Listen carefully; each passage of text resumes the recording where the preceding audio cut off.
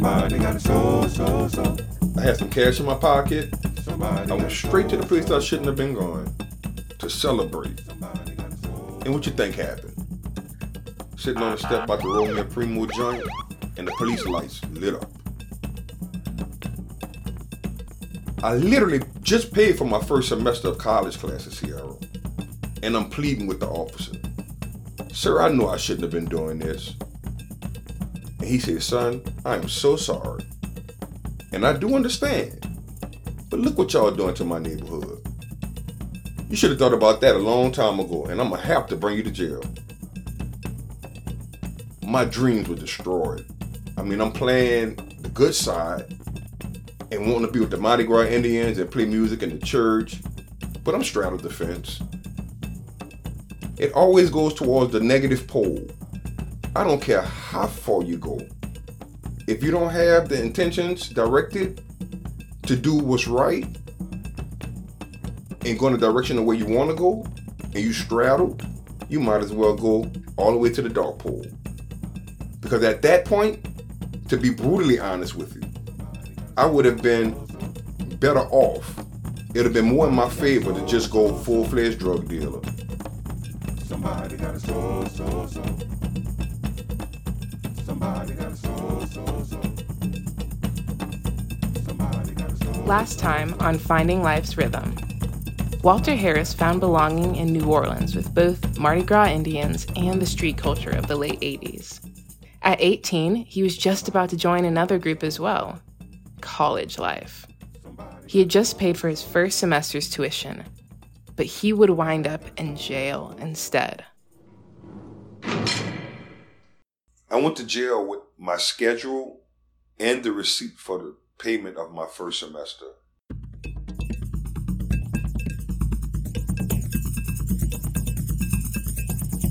Needle and thread. Today on Finding Life's Rhythm, a podcast about the life of drummer Walter Harris, we uncover how Walter used that time away to begin his path to becoming a fully aware thinker, instead of drifting along unconsciously, finding groups to belong to. I'm Sierra Thompson, and this is episode 2, Embracing Confinement. Needle and thread.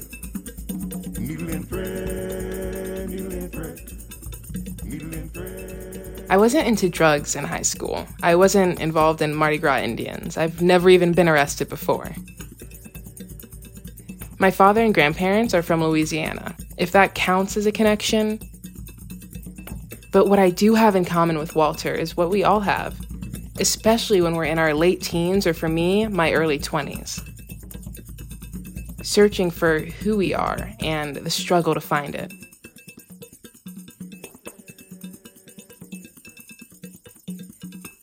I was a quiet student in high school and constantly trying to keep my head down and get my work done. I was searching for my voice for the longest time.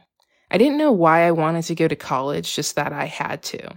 I was on what felt like the right path, but wasn't yet my path. In college, I was able to embrace my true love of writing and storytelling through a newfound passion for television production, which is what I majored in. I explored the parts of myself that made me different, whether that be being a Black gay woman at a primarily white institution or coming out to my parents and finding my community at school. For Walter, he didn't get that college life, but prison served the same purpose. I really try not to think about prison. I try not to embrace the thought very much. I just use the lessons that I learned from there. And I have to be honest with you. I had a lot of great times in prison. And it may sound kind of paradoxical, but in prison there was a degree of comfortability that I found. It's a remarkable resource as humans that we have when you come to realize that you can adjust to whatever circumstances that may befall you, even confinement. And Walter became comfortable in prison. He embraced his confinement. He had time to read and truly take in the messages that were being sent to him. Despite this, he wasn't ready to receive every message. Not yet, anyway. Not having much of an outlet in jail made it just as difficult to do your time. In prison, I was able to read. I was able to pump iron, go jogging.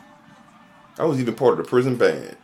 But in jail, basically, here in the city, that's the first process before going to prison. And you're only allowed to have a Bible. The Bible to me then was like reading propaganda because I really didn't understand what they were talking about. Not the way I understand now.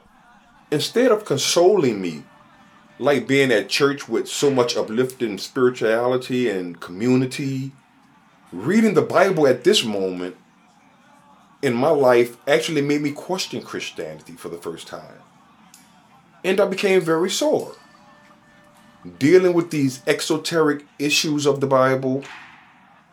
Once getting to prison, I was kind of all over the place. It just wasn't making any sense.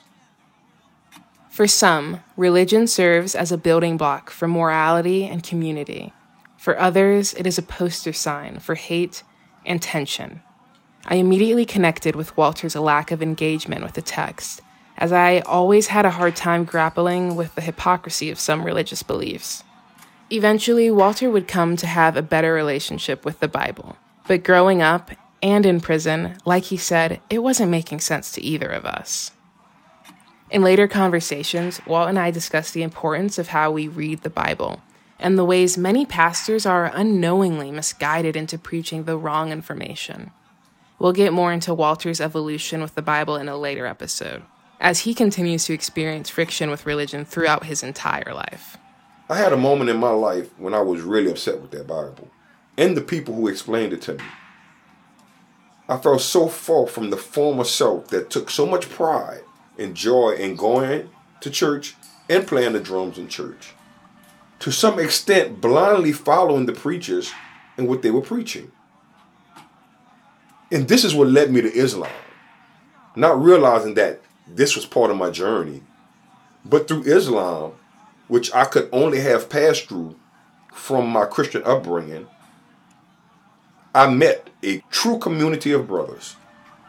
Then at once, I realized that all of these religions are really the same. I gained the understanding that the people that taught me meant well, but they really didn't understand what they were teaching. I found that in Islam, a different interpretation of the same stories could empower me to think for myself. Islam really helped me to develop a discipline and understanding of what we are up against as humans and how to handle this life much better.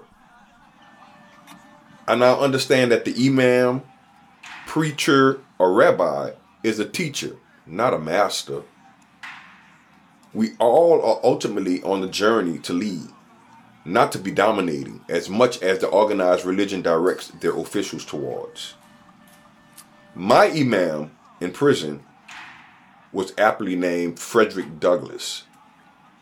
He was a native of California, but ended up in the Washington Correctional Facility in Louisiana with a 25-year sentence.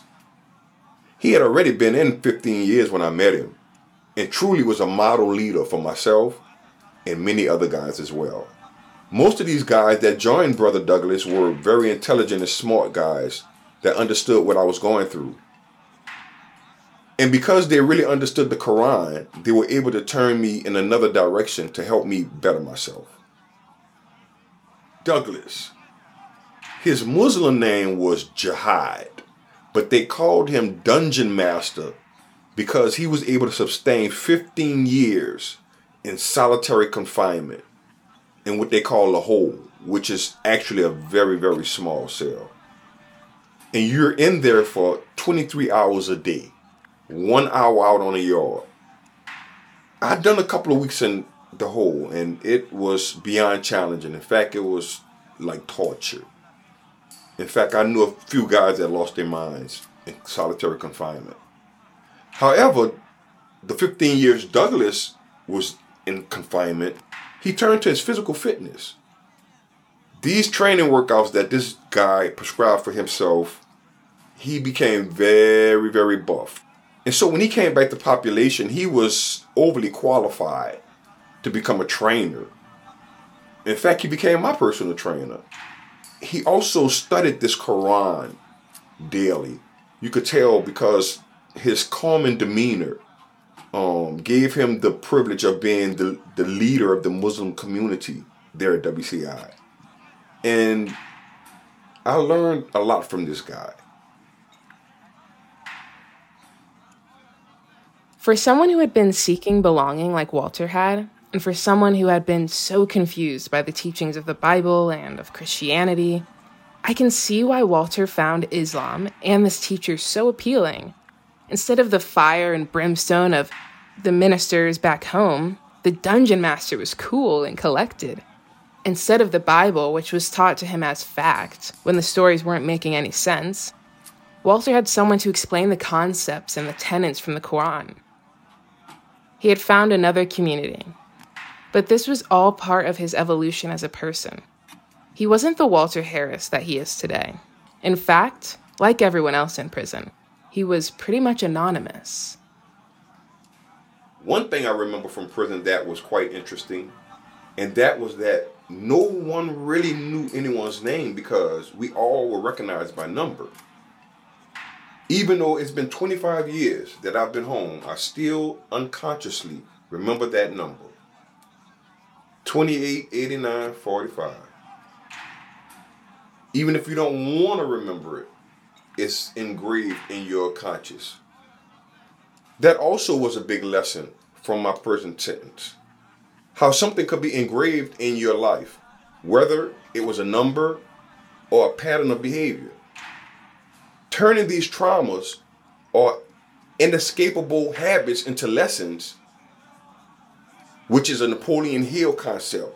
He speaks of finding the seed of equivalent benefit, is within each human's control.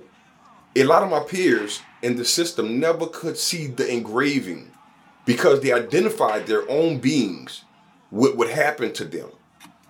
They couldn't see through the veil of these experiences to their own pure consciousness. By punching through obscurity, Walter was open to new ways of thinking. And whether it's Christianity, Islam, or other teachings, Walter was starting to find his own personal spirituality. At the same time as my exploration into Islam with the brothers, I began to see new dimensions of my own life. I was in the prison library and I came across this really thin book, really easy read. And it was by an author named James Allen. As a Man Thinketh. And I literally devoured this book about 4 or 5 times and had to get one of my inmate lawyer buddies to run me off some photocopies. But what I learned from this book is that as you think, so shall you be. It taught me the gift of self-analyzation, how I can go back through my thoughts and connect them to those situations in my life. And it taught me how my life became out of control due to the thoughts that I was holding.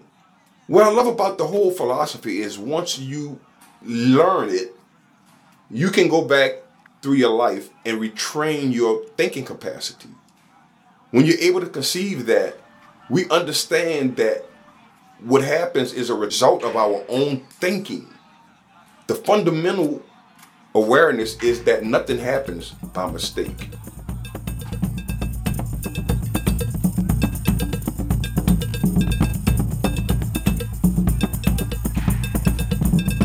If you could be honest with yourself and remember what you were thinking about, what your thoughts were, what motivated you in that moment, then you will realize that you manifest the reality that you create in your life. It's no matter of the things happening to you. It's a matter of manifesting the thoughts that you are having and reality catching up with the imagination, even in the wrong way. Nothing happens by mistake. Things don't just happen. It's just a combination of energies that bring about circumstances. People don't go to jail by accident. I felt I was just in the wrong place at the wrong time. I wasn't in the wrong place at the wrong time. I realized those situations I had experienced I created wanting to be a hustler. That first time I was busted, I was supposed to be going to choir rehearsal. But I decided I wanted to go run on the street and make a few dollars. Selling to an undercover cop. Most people look at that as bad luck. Nah. It was the manifestation of the reality that I was on some level desiring. Somebody got a soul, soul, soul. Somebody got a soul, soul, soul. Somebody got a soul, soul, soul. Somebody got a soul, soul, soul. So Walter was evolving spiritually and as a thinker. And he was starting to form the thoughts, ideas, and vibrations and dreams that would lead him on the path to who he is and where he is today. At some point, we all have to graduate and leave the confinement where we can grow. For Walter, that meant leaving the place where he started to figure out who he was. Needle and thread, needle and thread, needle and thread, needle and thread. Coming up on Finding Life's Rhythm, Walter Harris visualizes the path that would eventually take him to become the drummer in the most iconic jazz band in the world. Thanks for listening to the second episode of Finding Life's Rhythm, a podcast about the musician Walter Harris. Be sure to subscribe to this show on Spotify, Amazon, or wherever you get your podcasts, so you can be notified when the next episode comes out next week. This episode is written and produced by Jason Gillikin, Greg Lucas, and me, Sierra Thompson, for Earfluence.